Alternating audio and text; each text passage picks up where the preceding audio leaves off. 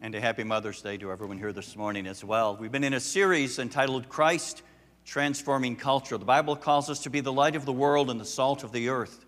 And part of being the light of the world and the salt of the earth is to help preserve to some level, as the ability that God gives us, the morality, not only here, but in our nation and throughout the world.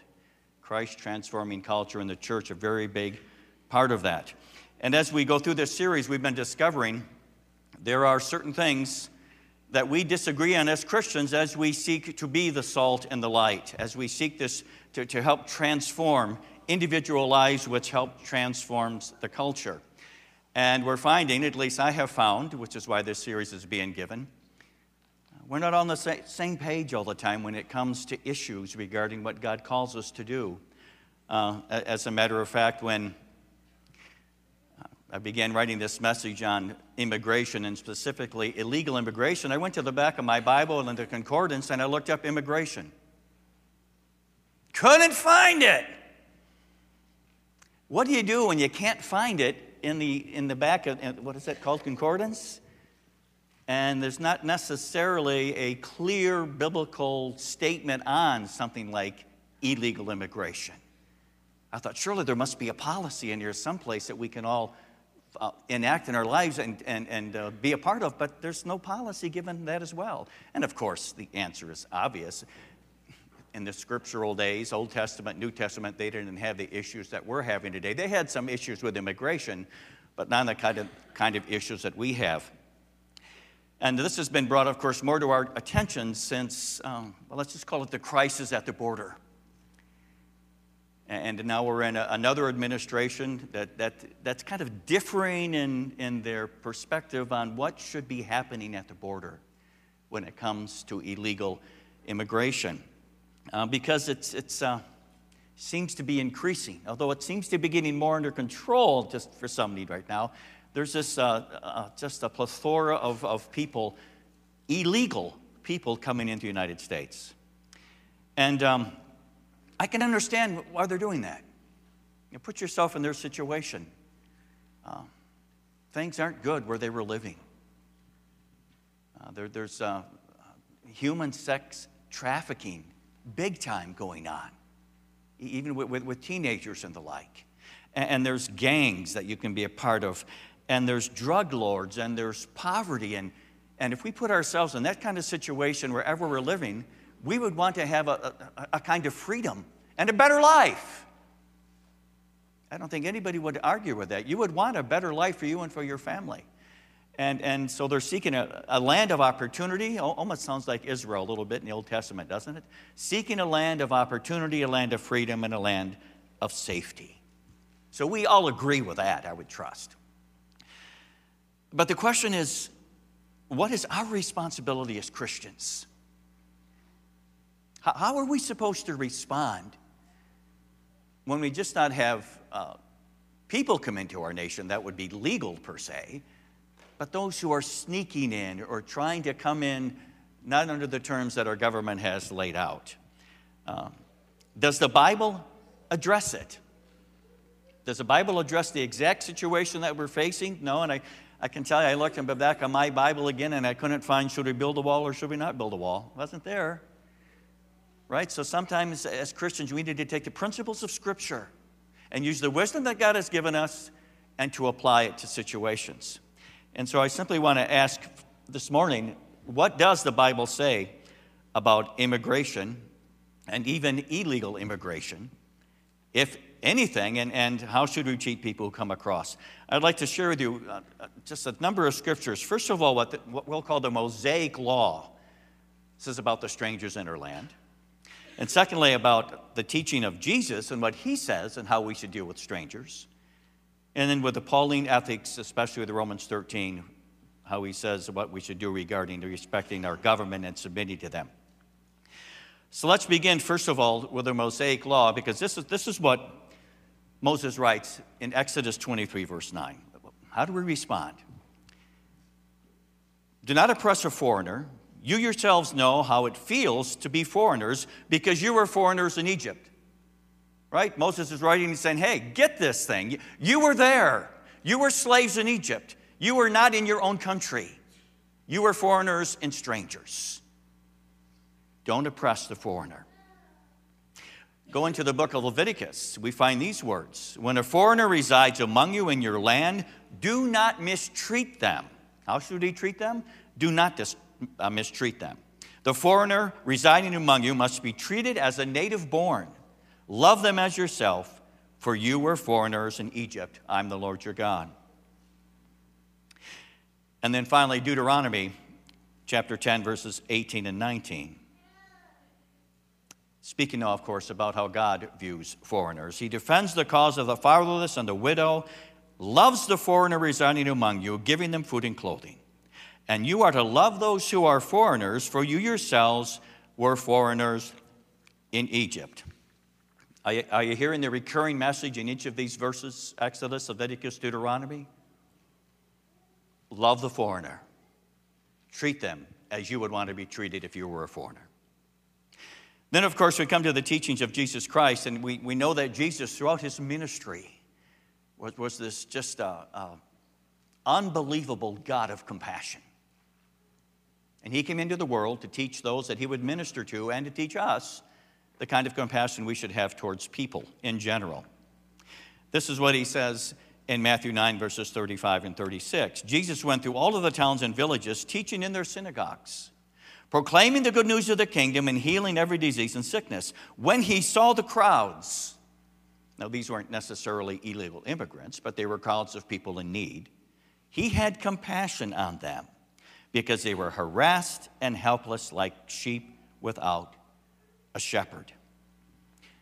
And then Matthew 25, as Jesus we have the judgment scene, and God is separating those who were in the will of God and those who were not within the will of God, those who were being compassionate, those who were not being compassionate, to the right and to the left. We read these words from Jesus. I was hungry and you gave me something to eat. I was thirsty and you gave me something to drink. I was a stranger and you invited me in. I needed clothes and you clothed me. I was sick and you looked after me. I was in prison and you came to visit me. In other words, Jesus is simply saying, welcome the strangers and be compassionate. Now that's an interesting word. I'm going to go one more. That's an interesting word in the Bible, and at least in the Greek text, this word compassion. If you want to know what compassion is and the kind of what we're supposed to show people who are strangers among us, this is what it means.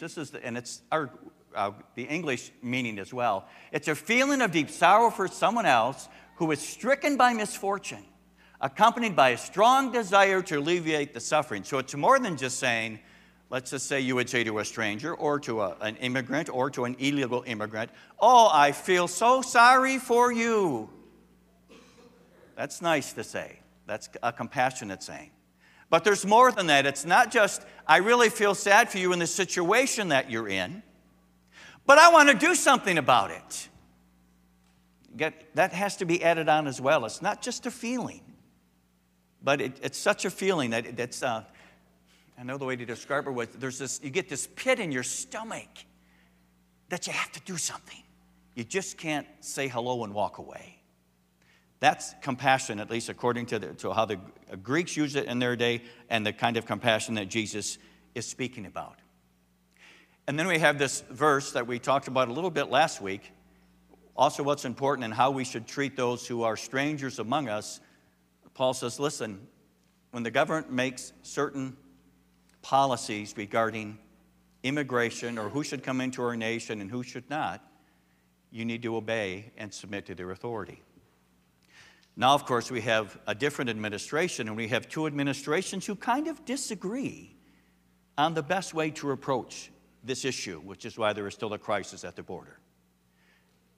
So in one case, in the former administration, we obeyed the law of the land, and now we need to obey the law of the land again.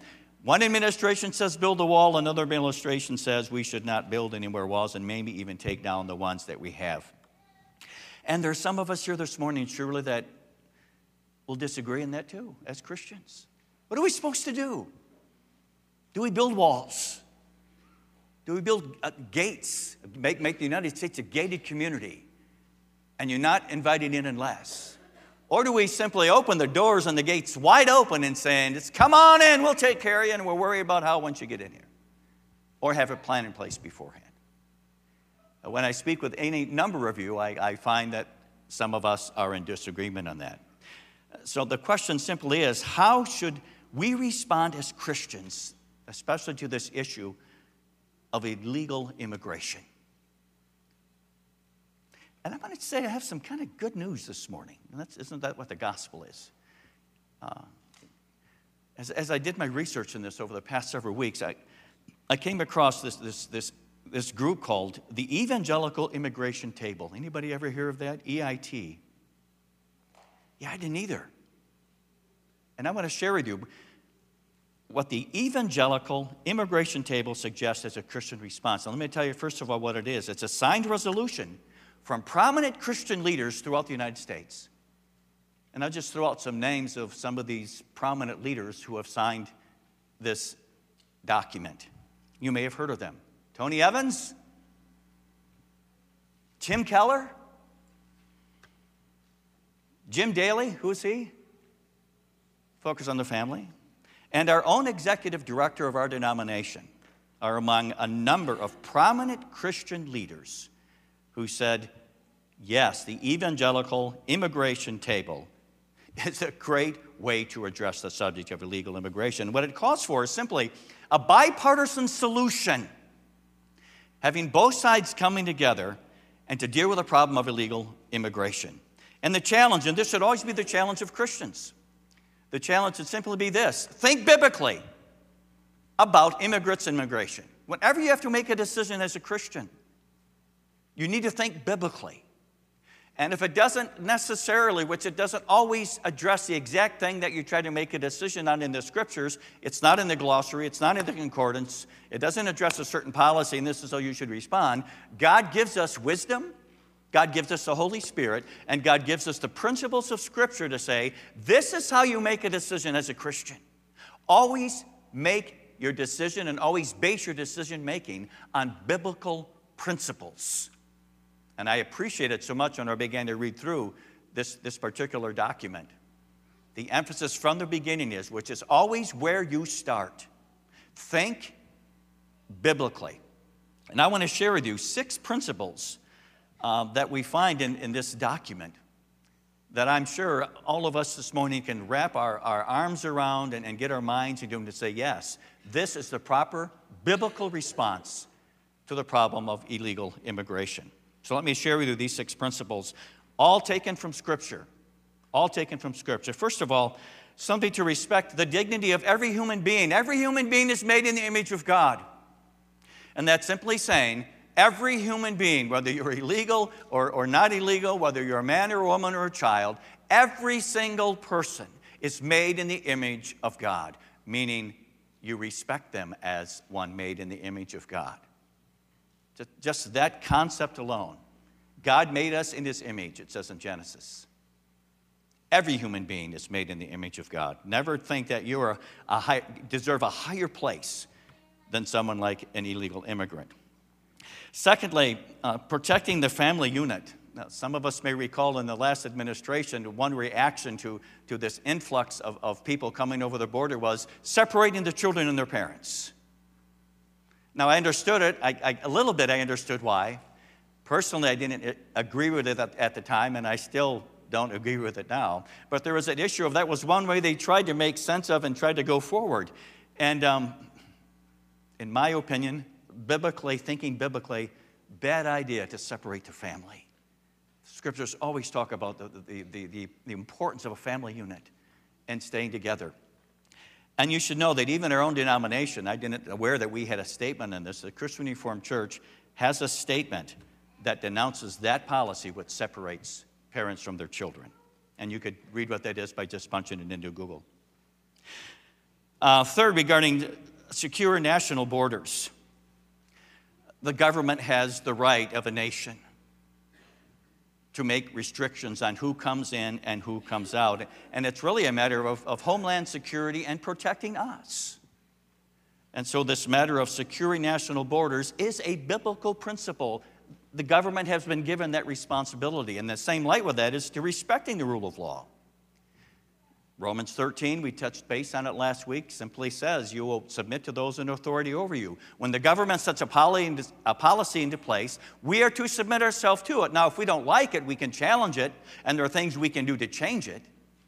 But we are to submit to the government that God has placed over us. I thought an interesting one as well, one of these principles I didn't think too much about, but it makes a lot of sense. It's about fairness to the taxpayer. And this makes sense to me because I understand, which I didn't understand before, that there are many, well, let's just say some illegal immigrants who come into our nation and they're being treated and be given more benefits than actual citizens. Are you aware of that? And there's something not right in my gut, and I think biblically there's something not right with that. That someone illegally who comes into our land is given more benefits than the citizens that are already here. And also, I did not understand or know that we spend $113 billion a year on illegal citizens. That's a big hunk of change.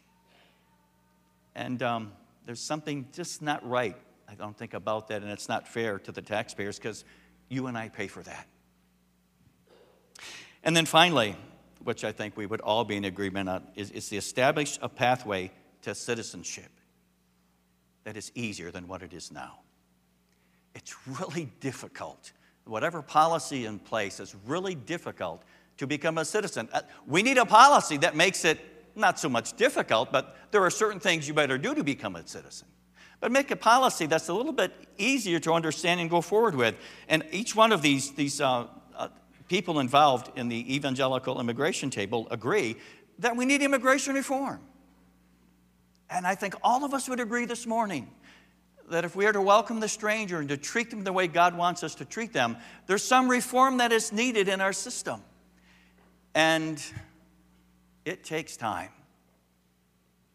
Patience is needed as the government wrestles with all these things. It takes time to understand what is the best policy that we can have, for sake of words, to welcome the stranger among us, even when the stranger is illegal. I firmly believe the answer is kick them right out, and we don't care for you. We don't care for your situation. Go back to the terrible life you've had. We don't care. That's not the answer. But the answer is to make sure we have a policy in place, that we understand how things work, and that policy is followed.